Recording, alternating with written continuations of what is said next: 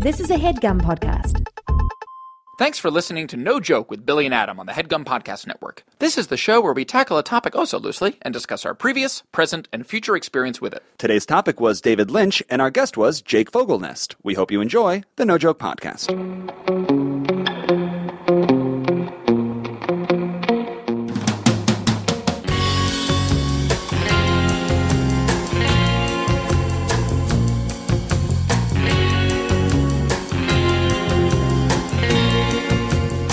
Okay, welcome back. This is the No Joke Podcast. I am Billy Scafuri. I'm Adam Lustig. And this is episode number 75. 75. Oh, geez. What do we got here, Bill? I should mention, sorry to interrupt you, but we had Nick Mundy on the show last week. Nick was a great guest. And we promised the guests of No Joke that for 75 we'd have a very tall, big celebrity. Yes. We promised them Kristaps Porzingis. We promised at least a 7'3" or 7'4" guest for this episode, and I think that we've delivered. Yeah, it's not Kristaps. No, it isn't Porzingis himself. Right. But we do have another dear friend who hovers you're around 7'3", 7'4", who is a dear friend who has worked on such television programs as Difficult People and Billy on the Street and the Wet Hot American Summer Television Show, and Girl Boss, which is on Netflix now, and the show that we worked on together, Corporate for Comedy Central. That's 5 for 5. 5 for 5. And that's not me just pandering because he's in the room. Those are 5 for 5, really good, make you laugh out loud while watching television shows. Okay. So this, cheers to you. With us here is Jake Fogelnest. Hi. Hi, Jake. I have great credits. You have Is it nice to hear your life read back to you like that? It's really weird. What do people in Los Angeles, would you say that, at least in the entertainment community, do you think they'd rather have a good family or good credits? What's more valuable? Let's put ourselves at 45. Let's say that this is person X, 45 years old. Who are you talking to? We don't know each other very well. Not that well. But I've made it very clear. I have a very small family. Yes. It's just my mom and my dad. Yes. And I've made it clear to both of them from a very early age, since I was about 6 years old, that if they ever impeded me in any way in show business, I would not hesitate to push either of them in front of a train. So both at once, if the situation presented itself. Yeah, no, I absolutely. You saw them as a threat or a roadblock? Well, because you clearly didn't say it. Put it this way: there was one time. I'll just get into it, and I got into this. I don't know if I got into this with my with Marin on my WTF, which I live in fear of coming out every week now. But there was a point when I was 15 years old and I was doing a public access show and it was becoming an MTV show that my father's like, I'll be your lawyer, I'll be your agent. I'm like, you know what? Actually, I'm going to have Ari Emanuel handle it because he's a professional. Dad. And then we didn't speak for 9 months. So you held him to your promise. Yeah. He tried to get in your way and you pushed him in front of Ari Emanuel. He was just like, well, who would be better to and still to this day, like, did he try and say sweat equity? I've been around for 15 years. I put in the work. I don't think he knows what those words mean. And he knows what sweat means. Exactly why I was like, who are you going to hire? You know, some mediocre criminal defense attorney? Yeah. I got Ari Emanuel. Yeah, exactly. Ari. So this was you at 6. At a 6. Well, no, that was me at 15. Yes. Wizened. Me at 6 was... Yes, wizened 15-year-old Jake. Yeah, that was 15-year-old Jake. Yes. So 38-year-old Jake, I don't have to say those things to my parents anymore. It's understood. It's implied. It's understood. And I have a great relationship with my parents. I love my mom and dad and stuff. But, you laid it all out early. I did lay it out very early. These are my priorities. Yeah. Most families, it takes too long, and then the pod eventually bubbles over because everyone's suppressed what they want and who they truly are. They lost control of me as a Six. Parenting was a concept that went out the window very, very early. How? Not to be too Marin about it, but why were you so precocious?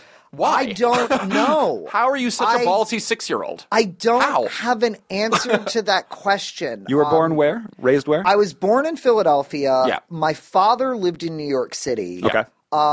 My parents have been divorced since before I was born. It was the best decision they ever made. And so I've never known them together. My father lived in New York. He moved to New York when I was about 5 or 6 years old. So I would go to New York every weekend. And then my mom had a job in New York. So when I was around 12 or 13, she was like, I can't do this fucking commute every day. And, Too much I-95. Yeah, seriously. Oh, she was Amtrakking it. Oh. Way too monthly much pass. Amtrak. That's expensive. Yeah, it was expensive. Yep. And she's like, we're moving to New York. And I was just like, but all my friends are here. My life will be over. I will only move to New York if you let me get a public access show. And they're like, fine, whatever. Wait a minute, did you really say that? And Yeah, I swear to God, was she I the did. keymaster who had all these public access slots available? No. She was Well, like, I what know had Chris happened- Gethard. I can make this happen. What had happened was my father, we had better cable in New York than we did in Philadelphia. My first cable in Philadelphia was we had a box, and it was regular TV, and then you would hit a switch, and it would be HBO. Okay. And The HBO switch. the HBO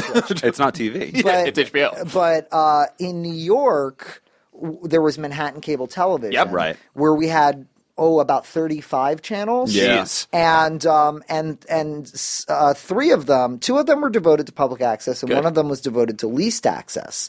And What does leased access mean? the difference between public access and leased access is you could sell advertising. Oh. So leased access was immediately bought up by all of the porno companies. Naturally. There were no restrictions. Robin Bird, Al Goldstein, Etc.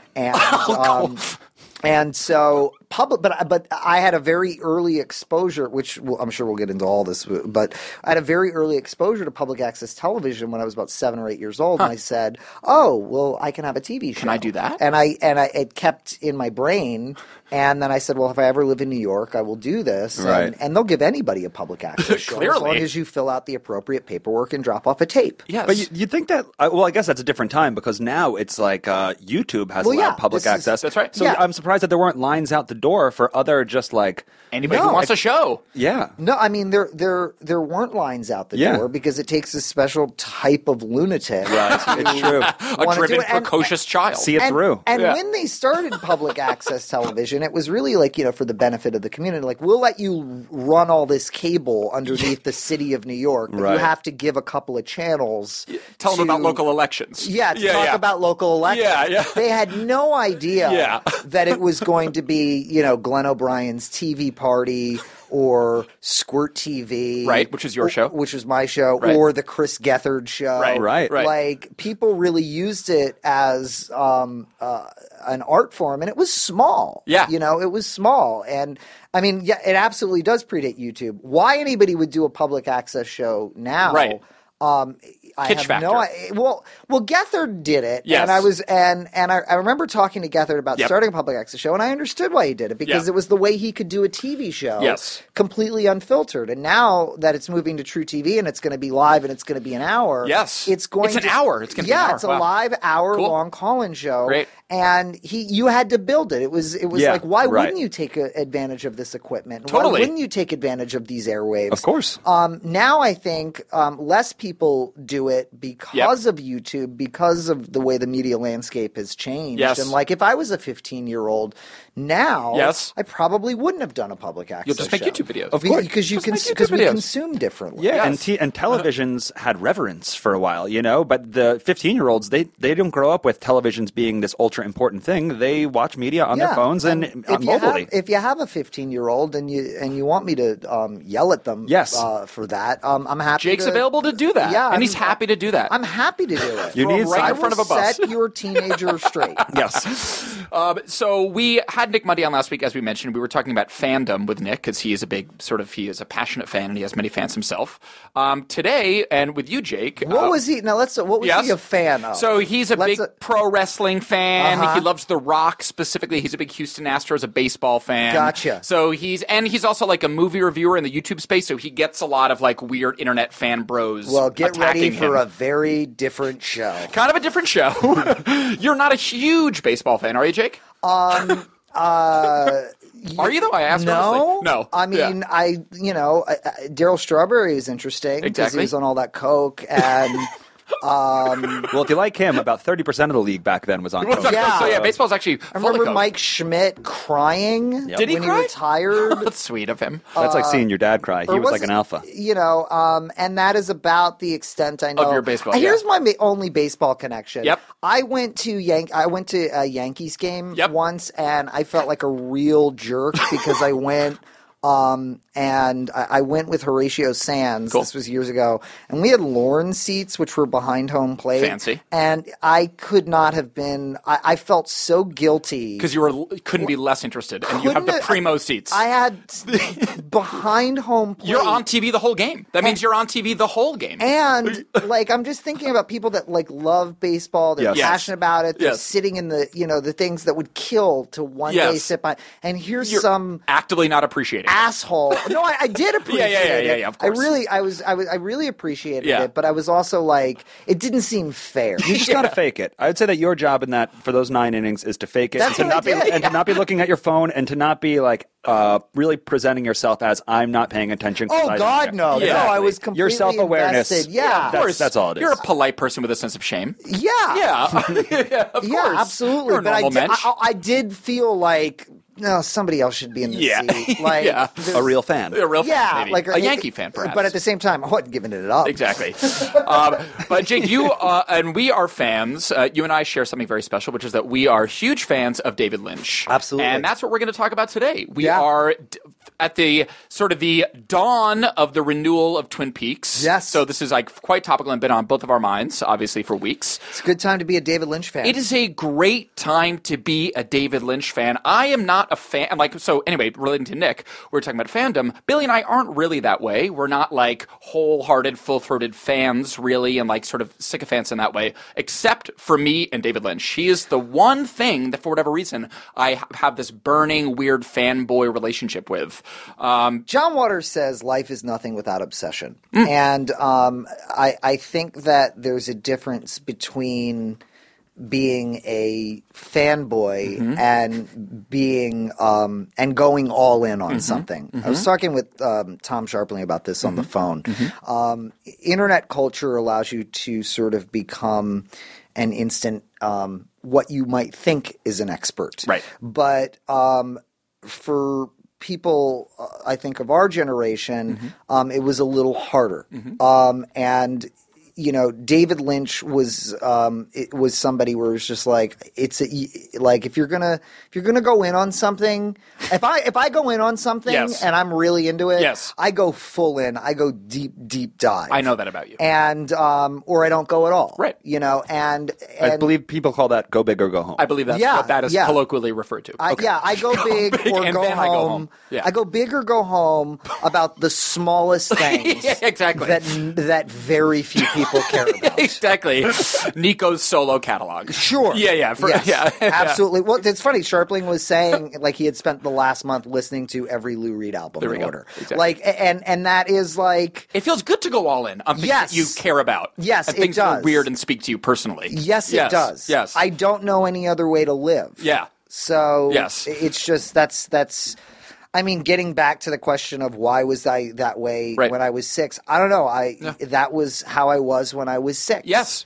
It was like, I would see something. It could be a poster. It could be an image, and I would go, what's that? Yes. I want to know about that. I want to know all about that. You're a bit of a completist in that way. That speaks to me. Yeah, I am. Yep. So David Lynch is one of those things. So that's what we're going to be talking about on the episode today. Yes. We are going to take a quick act break. Okay, great. We're going to swing it over to an ad. We'll come back and we'll begin our conversation about David Lynch. Okay, perfect. We have Jake Fogelnest in the studio. This is No Joke.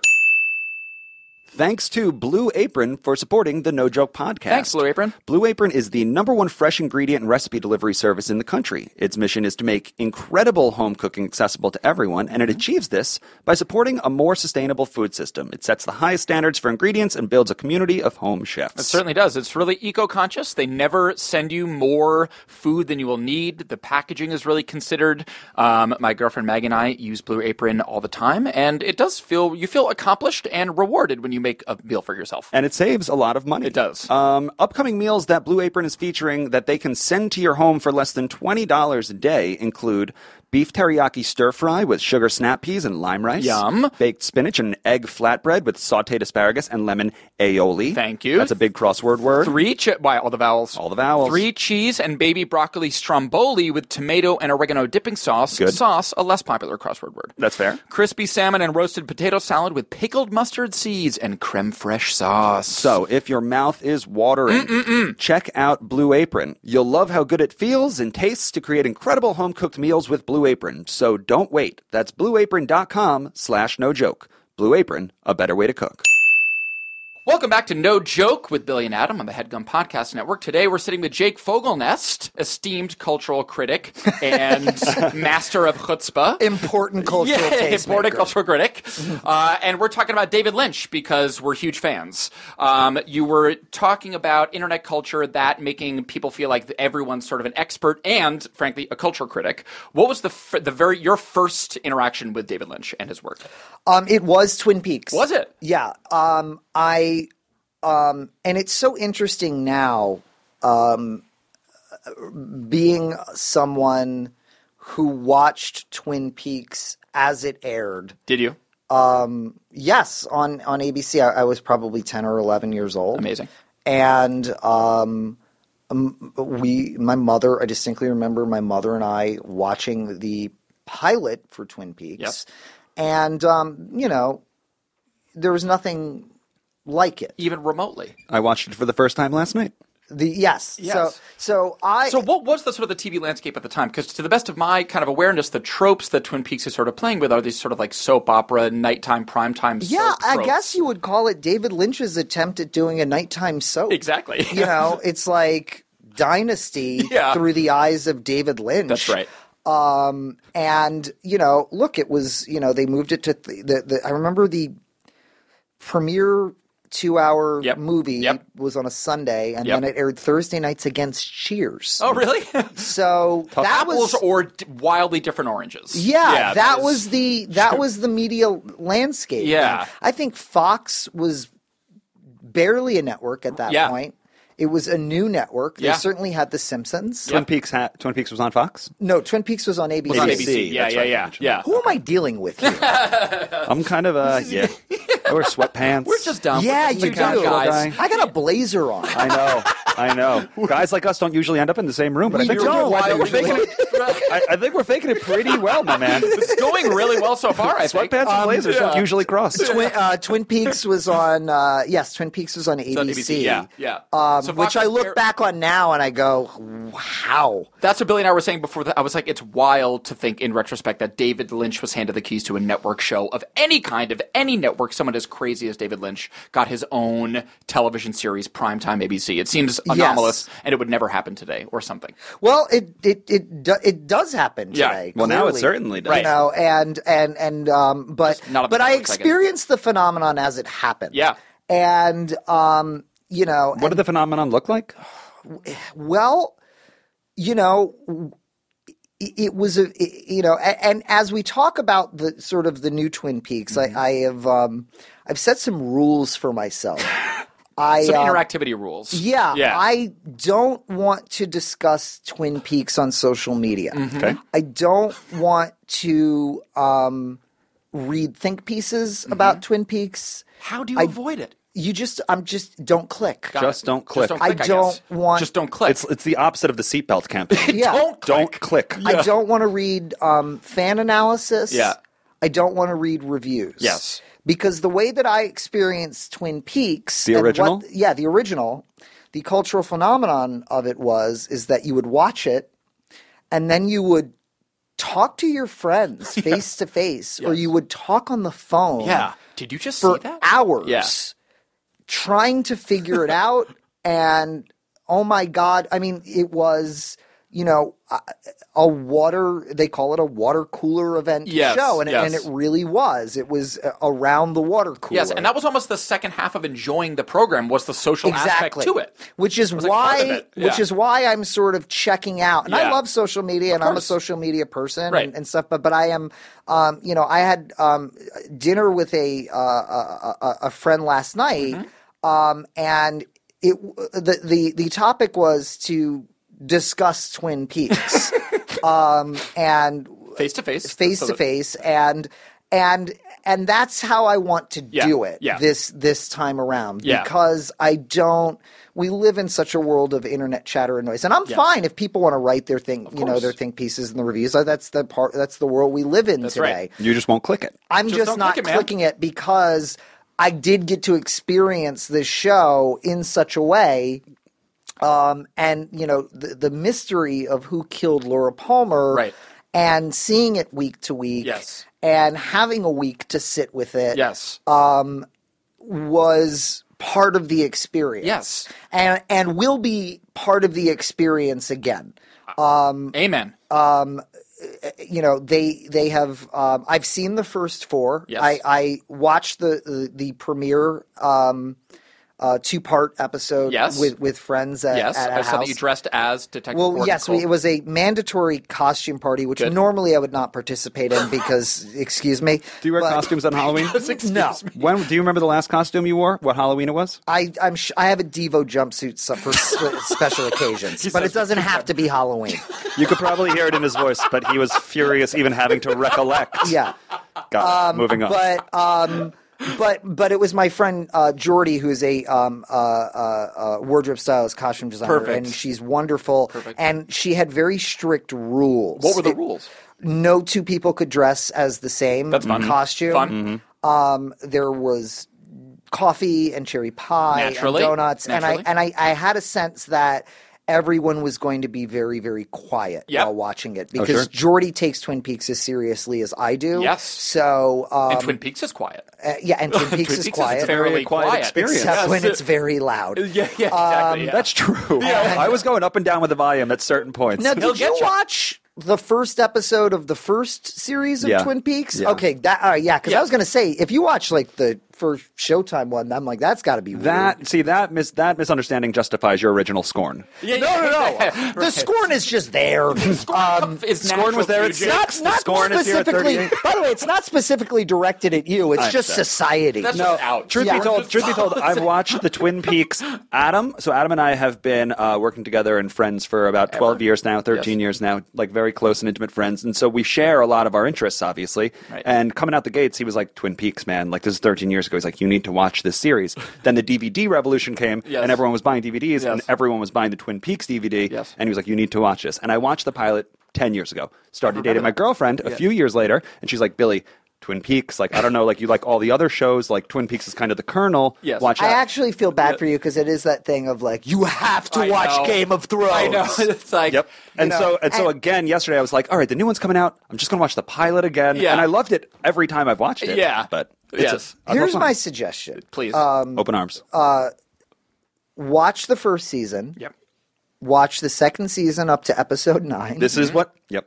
Yes. Skip to the last episode. This is what I've heard. Watch Firewalk with Me, Okay. and you're good. I totally echo that as a fellow Twin Peaks. Yeah. That's probably worth mentioning, though. So, without giving too much away, if someone hasn't listened to Twin Peaks Yes. or hasn't seen Twin Peaks, Yes. not to spoil everything, Yes. but in the second half of the second season, or Yes. halfway through the second season, Yes. the mystery is revealed. Yes, the killer is revealed sort of halfway through the second season, and the second half of the second season kind of flails about in a series of sort of bizarre, whimsical and storylines. it's got some great stuff in Truly. it. But the truth of the matter is, and it's like the second thing that I became aware of after Twin Peaks was what happened was this thing was a phenomenon, Yes. but it was still at a network, and the Yes. network put pressure on them to solve the mystery. Yep. Which Mark Frost and David Lynch, I think, never really did not intended want to to do. Absolutely. solve. That was the tension of the whole show. That was Right. the essential nature of it. And in a weird way, now it's a gift. I know. That they had to solve it, but Why? watch Firewalk with me and see these new episodes, and you'll see why.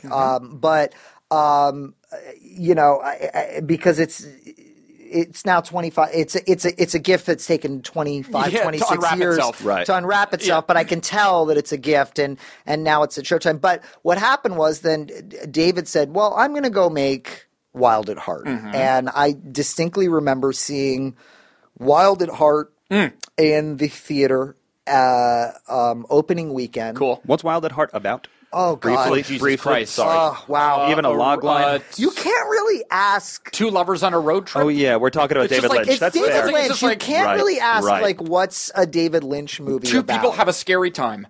Yeah. Here's what I'll tell you about Wild at Heart. Because a lot of it's a good entryway into a David Lynch movie if it's Yeah. going to be your first David Lynch movie, because and without spoiling anything, you're 30 seconds into the movie before someone is violently beaten to death. Yeah. It is.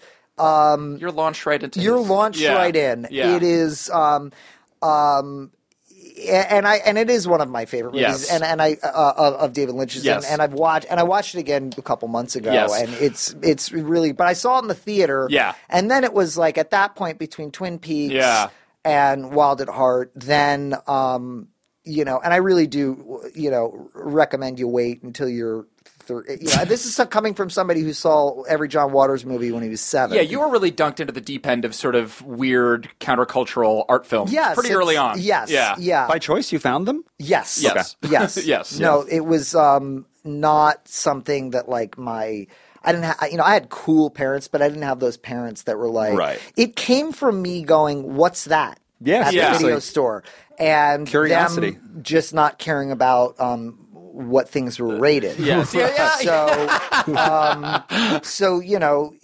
makes sense. I remember finding a Odorama card at my dad's house for Polyester and being like, "What's this? Oh, I saw a movie. It's a scratch and sniff movie. Well, I want to see it." And then renting Polyester on video, and then that it was like, well, if you like Polyester, you should see Pink Flamingos. Yeah, and very then, little censorship. They trusted your maturity. You were a ballsy 6-year-old. They trusted that you could handle rated R movies as a youth. Yeah.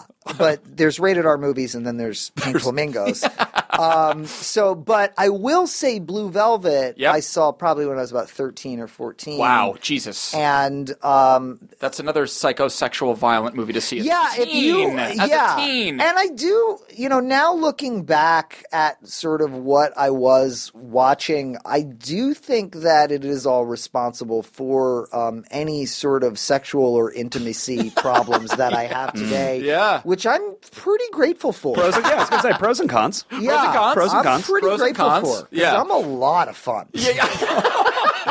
That's the line. That's the line that we end the second act with. Just leave the listeners with the thesis statement of the episode. I'm a lot of fun. He said with a growl. Second act break. We need a song. We need a song. Yes, we need a song. Jake, I really kind of defer to you. A song maybe from something in the David Lynch oeuvre. I know that Angelo Badalamenti obviously is his longtime musical collaborator. Julie Cruz is in the David Lynch milieu as well. I don't know if you have one that particularly jumps to mind. Yeah, one that's sticking out to me right now is from the soundtrack to Fire Walk With Me, and it's the Red Room. Okay. The Red Room sequence. Yes. Speaking of, I'm a lot of fun. Yeah.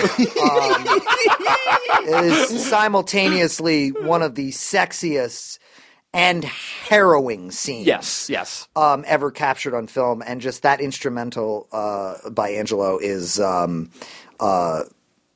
it's everything. It's everything. That you want. It is everything. It's the sleaziest piece of music you've ever heard. Yeah. And, let's get sleazy. I love that your voice is just sleazed up as All well. right, it's time to get sleazy. Angelo Badalamenti. We've got Jake Fogelnest. He's a lot of fun. We'll be right back.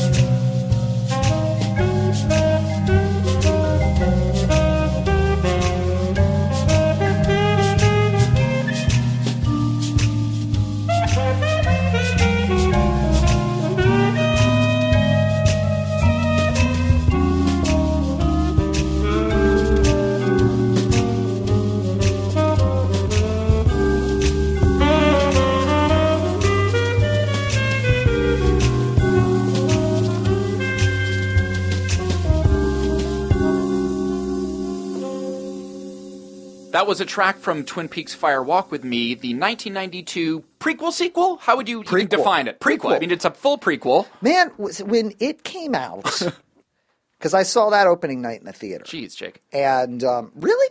Is that I'm a big Twin Peaks fan. Though. I know. I'm just impressed. And he also says G's a lot. I just say Geez. It's a take of mine. I did make the mistake of taking a friend who had never seen an episode of Twin Peaks. He was furious at me. But when it came out, I don't know if you remember, but a lot of Twin Peaks fans were not happy because they thought that they were going to get a continuation of the television series. In tone, it's much different. Well, yeah, and I knew going in, no, I'm getting a prequel. Yeah. I'm getting, the last 7 days of Laura Palmer's life, and I think it's really an important part of the story. Yeah. And it humanizes absolutely Laura Palmer, and just again and I don't think this spoils anything, but in the new Twin Peaks, I felt like the first two were a continuation of Fire Walk with Me, and episodes 3 and 4 bring us into sort of the I'm with that. The Twin Peaks. You mean the new Showtime series? Yeah, the new Showtime series is like the first two is like sort of we're coming out of Fire Walk in the with drift Me, of that feature, in the drift of that feature, and into the new story. As we start to see the world of Twin Peaks and the characters and stuff. Talking about how you don't want to talk about it online or engage about it on social media, and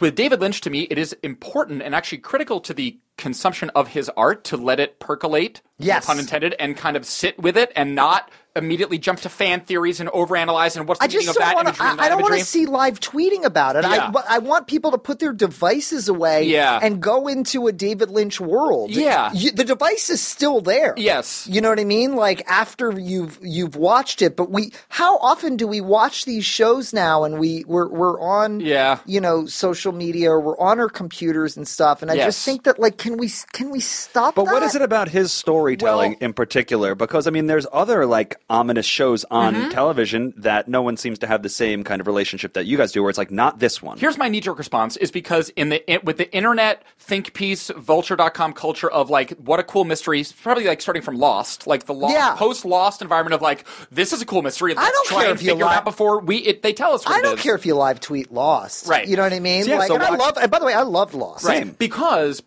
and this is, again, David Lynch, I'm biased towards David Lynch, but to me, he is not playing with logic. His movies and his art, there's a dream logic. It's not about how linear it is. It's not even about how taut the mystery is, frankly. It's more about the tone than so visual. Yeah, exactly. How could you dare take your eyes off the screen? Like, there's that too. There's also that. If you're not glued, because you're going to miss things. Yes. You're going to miss things. The weighty 1 Mississippi, 2 Mississippi, 3 Mississippi, all the way up to 11 Mississippi of pause that exists between the lines. That is the feeling of it. That is the point of it. That's the experience of it. Yeah. And I think if you're, not fully committing to that, then you're missing part of the experience of what David Lynch is building. I think so. He's really considered. It's just, I mean, and again, this is like so pretentious to say, but I think just because we have such reverence for him as an artist, and he comes from this fine arts painting background and sort of like experimental, weird animated stop motion shorts into this, he really is so considered. And I just like to think that that it's paying his product a certain degree of respect, not to try and pick it apart or instantly try to analyze it or put it in plot narrative context, because it's just not it's a little counterintuitive, not the point to Lynch. It doesn't it seems like the whole experience is, it's not just like figure out the mystery. Yeah. Like you're not watching the show just to figure out who killed Laura Palmer. Not really. It really is like a slightly more zoomed out and just like experience. Yeah, that's part of it, but it's also about creating a mood and a feeling and how do you react? I mean, even like, something like Blue Velvet, where it's just like, God, how do I feel about this? Yes. Or Mulholland Drive or Lost Highway, like, every, thing that he's made, you walk away hopefully with more questions than answers, which I think is his intent. And it's just like, also for someone who is so deeply committed to transcendental meditation. Right. The idea, and David Lynch is also not an unhip person. He has social media. He's cool. He uses the internet. Yeah. It's not an indictment on the internet. Not at all. But I think what it is it's more of like, can we like go internal for a minute here? Can we take a breath? Yes. And while I'm delighted that they've released the first 4 episodes in the way that they did, and I think that there's a reason why they did, and I think that was Lynch's intention, I love that we're going to have 6 days in between these. So that is how they did it. Yeah. Because part of this, while I was hearing you guys talk this whole time, I was like, oh, but this whole binge culture like plays against everything you guys are talking about how having to marinate He's dripping it out. He's dripping it out for us. That's very reassuring. It was a 2-part premiere, which and then 2 additional episodes went up on Showtime on demand and all the streaming Showtime services, and then that's it. And then we wait a week or 2, and then wait a week or 2. Then we'll get a new episode, and we will get a new episode until September. Wow. Where there'll be a 2-part finale. And we have a whole summer in Twin Peaks? Yes. This rules. It's really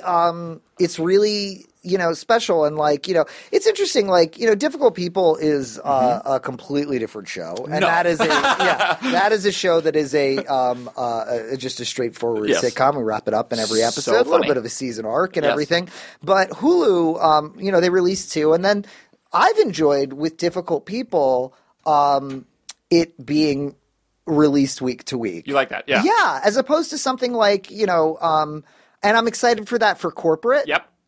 Not that I think you need to sit and sit meditation about corporate, Not although as much. I think that it's certainly it's dark and twisted. Right. I can't wait for people to see it. Yes. But with something like Wet Hot American Summer, that is a long movie. That's meant to be all binged. at once. So was Girl Boss. Yes. Girl Boss was, essentially 3 movies. Binge it. Please binge those. Yeah. That's a different type of storytelling. Yes. And I think that both are valid. Yes. But it's not just a pure nostalgia thing that I want to experience Twin Peaks in this way. It's because that's the way David Lynch wants us to consume it. And it's sort of the director's vision. I'm with you. It's kind of like a chef preparing a meal. Exactly.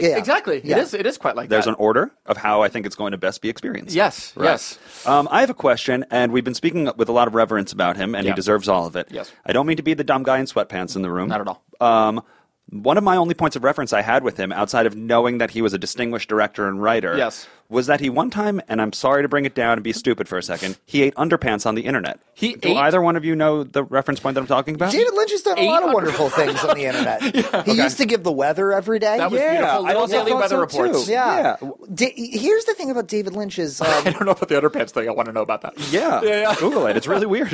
as dark and as much as he does things that are based in sexual violence, I don't think anybody has a better sense of humor than David Lynch. That's what's weird and hilarious. Is he a normal interview? Like, if you were to interview him, he'd just be like another guy in the room? He is a nice guy, I believe, from Ohio. I think he was born in Missoula, Montana. Oh, I'm sorry, yes. Missoula, they kind of moved around. His dad And was then- worked for the FDA, I think, in agriculture, and they kind of moved around a bit. And then he's he spent time in Philadelphia. In Philadelphia when he worked at art school, And he is a great interview. And from what, I've never had the privilege of meeting him, but from I think he's an intense guy, but you can have a conversation with him. Yes, sure. He's operating on a different sort of level different plane. But he's accessible. He's not Terrence Malick, who That's you right. just don't hear from for 15 years. No. David Lynch is probably one of the most accessible auteurs that there is. And we were saying sort of before we started was that in his sort of the peak of his career, and Jake, you can speak maybe more specifically to this, in the 86 to 90, he's the best Blue Velvet, Wild at Heart, Twin Peaks, height of David Lynch celebrity star. He was directing Michael Jackson promos, and he's always had, he's never been above commercial fare or like populist entertainment stuff. And even Twin Peaks being rooted as this totally twisted soap is like his, I think, acknowledgement of, he has a reverence for pop culture. And another thing that we were saying is that he loves Americana. And even though his sort of, he has this dual-sided view of Americana where he loves imagining sort of like the juxtaposition of the sweet, wholesome veneer of American suburbia and then the awful sort of like, sexual violence that exists underneath it. There is a real, genuine affection that he has for American institutions and mythology. The FBI. He loves JFK. Yes. And he just has these sort of like pie and coffee. He has these... You couldn't have said that better. Yeah. That's exactly it. It is, someone who loves America so much, but also understands the dark side of it. That's right. And can show it, and then just like that's you couldn't have put it better. That's he's exactly an Eagle it. Scout. He holds up these American institutions and he reveres them, and he's wise enough to know that the art to like sort of gravitate towards the underbelly, the dark, seething, horrible, mysterious criminal underbelly of this perfect sort of that white exists. Having watched the Twin Peaks pilot for the first time, did you feel in any way that it was dated? No. Because I think it is that Americana that he captures so visually. Yes. That small town America kind of always looks the same. Yeah, it does. It'll always exist. And there's such beauty in that. And that's the timelessness of his work. And it could be considered a trope. Each character could be considered a trope, but they all are nuanced enough that it's like the high school jock is his own high school jock. And the FBI, while it could be like just like a blue blood American, nope, he has more nuance. And that's I think that's why it's like you give us all the familiarity of Americana, and then he's just going to put his touch on each one. He takes the tropes and he twists them. That's right. Which John Waters does as well. That's right, exactly. It's just like, John Waters lives in Baltimore. He loves Baltimore. Yes. Right. You know what I mean? Right. He loves pop culture. Yeah. But it's all, and I feel the same way. It's all, I was like, I love tropes. I love these things. Familiarity. How can we twist them? Yes. That's it. How can we twist them? Give It's me the all same about thing, the specifics. The same thing, but different. Yeah. Right? Isn't that a trope? Yep. Yeah. Isn't that a cliche? Give me the same thing, but different. One of my favorite tropes of the David Lynch universe is horrible, sadistic villain man. Just like unquantifiably evil. Yeah. Just sadist. He loves, I think that he is not afraid to explore sadism in a way that I think other filmmakers aren't. And Blue Velvet, the Dennis Hopper character, Frank, is like a sadist. In Wild at Heart, you have this Willem Dafoe character who is a horrible sadist. In Twin Peaks, there exists these, just purely cruel characters that are just sort of like... because that, I think David Lynch is actually full of love and light. I think so too. But he's fascinated with there's true evil in the world. Yes. We know there is. Yes. And it's you never know where it is. Yeah. And it's under the surface. Yes. And that to me is what he explores like no other filmmaker. Yes. And that's the tone that is hard to capture in a Vulture recap. It's that's the sort of that's the eerie tone, the evil that's in those weird long pauses and the sinister, unsettled feeling that you get that's in those weird silences and awkward jokes that go on for way too long. That is the spirit of Lynch that can't really be captured in mystery hunting or trying to solve the thing. It can be captured in a conversation like this. That's just why I would do this. You know what I mean? Which is but I do think it is that he's the type of filmmaker, the type of artist that it's just well, what do you think of that? Right. Is right, so an art vital. Critic. Yeah, it sounds like an art critic should be reviewing his shows and not If Artform magazine does recaps of Twin Peaks, I will read them. And that's when he'll click it. That's what I'll